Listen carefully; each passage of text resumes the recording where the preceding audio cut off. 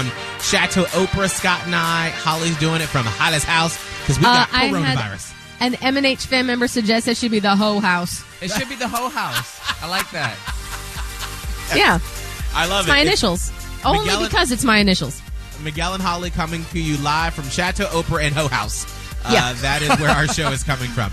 Correct. Well, I told you last week that my fiance Abe and I we're going to be having our first meeting with our wedding planner that we hired, our first big one, where it was like a 2-hour meeting where you like go through the budget and you start getting together ideas and start putting your plan into focus and figuring out dates and times and things like that.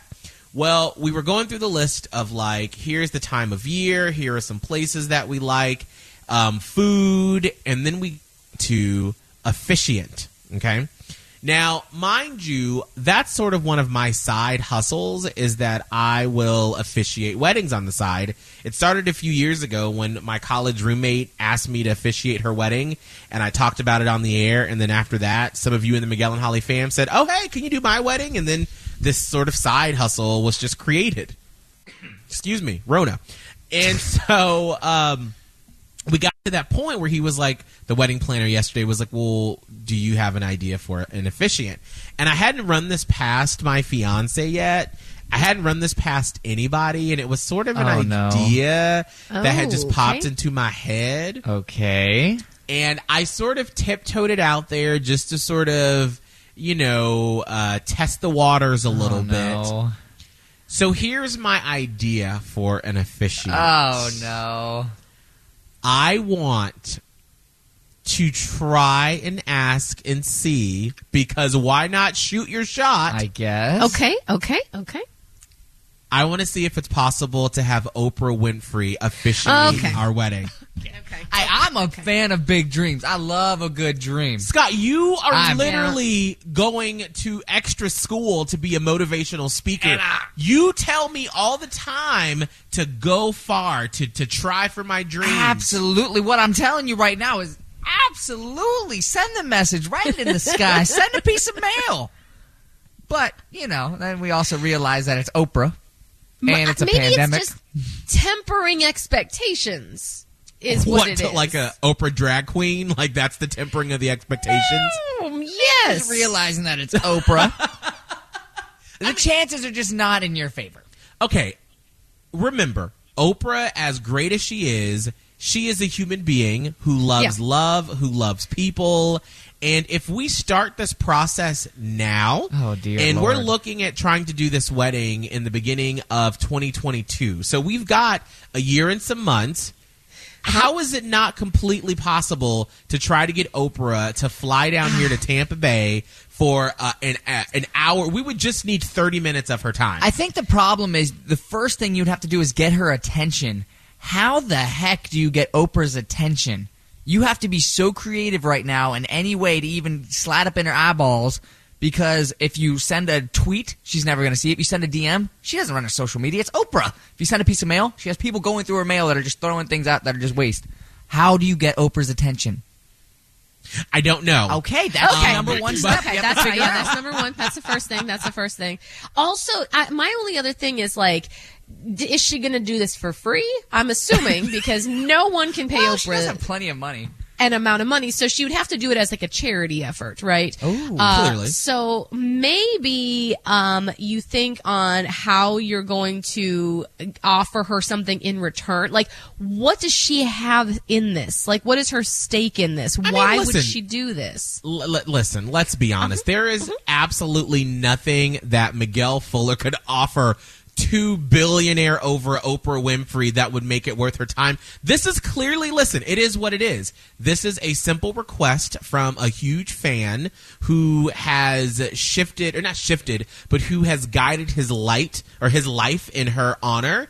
And I would love for her to be able to bless our holy matrimony between Abe and I. Would it distract you from the wedding if Oprah was standing right next to you? Absolutely, but that's what would make it memorable. I mean, let's listen. Instead of looking at Abe's eyes, you're looking at Oprah's eyes. No, I'm looking at both their eyes. I got right eye on Abe, left eye on Oprah. Right, you chameleon. Who are you marrying, Oprah or Abe? Also, maybe maybe instead of an efficient, what if we had goals like, okay, hi friend, what if we had goals like get a signed paper that says congratulations from Oprah? Listen, we start, you aim high, Holly, in negotiating, and then you expect, someone to just show up with a cardboard cutout of her at the front entrance of wherever this will end up being. Okay. Well, So- you know what then? Very Scott, put Scott on it. He can do it. So listen, we're going to come up with a plan, okay? We're going to come up with a plan to try to get Oprah to officiate Abe's and I wedding at the beginning of 2022. I'm putting it out into the universe. I'm claiming it. I'm using the secret. This is what's going to happen. I feel it and I know it somehow. Okay. All right, bring Well, it. I'm excited to meet Oprah. All right, it is 7:18. Now, it's been 20. We are doing the show live from home. Scott and I are at Chateau Oprah, my townhouse. Holly is at, we're calling it Ho House? Ho House, yeah, that's right. Ho House. Holly's at Ho House, her house. Yes. Because Holly and I have coronavirus, and we revealed that information yesterday. And so I kind of wanted to do a little check-in to see, Holly, where you are with everything, because I know yesterday you got a little emotional as you were talking about having coronavirus, living inside of your home with your 7-year-old daughter, and your mom is in her 70s, right? Mm-hmm. And they're in an apartment above your garage, basically, or attached to your house, and so Yeah. you're separated from everybody. How are you doing with everything? I will tell you right off the bat, I'm doing a lot better today than I was yesterday, and yesterday was a lot better than Monday. Monday was the worst day for me because having coronavirus, but not knowing if the rest of your family has it, and like waiting on those tests was absolute hell for me. Yeah. So yesterday I was waiting on testing to come back from my daughter and my mom, and we did get their lab PCR tests back, and they are negative. When that news hit yesterday, I felt like this flood of relief because obviously I don't want my daughter to have this. I especially don't want my mother to get this. So I was over here by myself, unable to comfort my daughter. There's a door between us. It was a lot. But yesterday, getting that news was very relieving. I actually am having my daughter tested again just to double check, I guess. So we're going to wait on like a second, hopefully negative test to really put our mind at ease. But in my mind, they don't have any symptoms. They're not sick at all. It's just the difficult mental task of the two of them together up in the apartment above where I live. And they get on each other's nerves. So, Yeah. I mean, it's mentally a lot for the both of them on different scales. But knowing that they're healthy made me feel better yesterday. And yesterday was the first day that I actually started to feel like I wasn't, ill with this as much.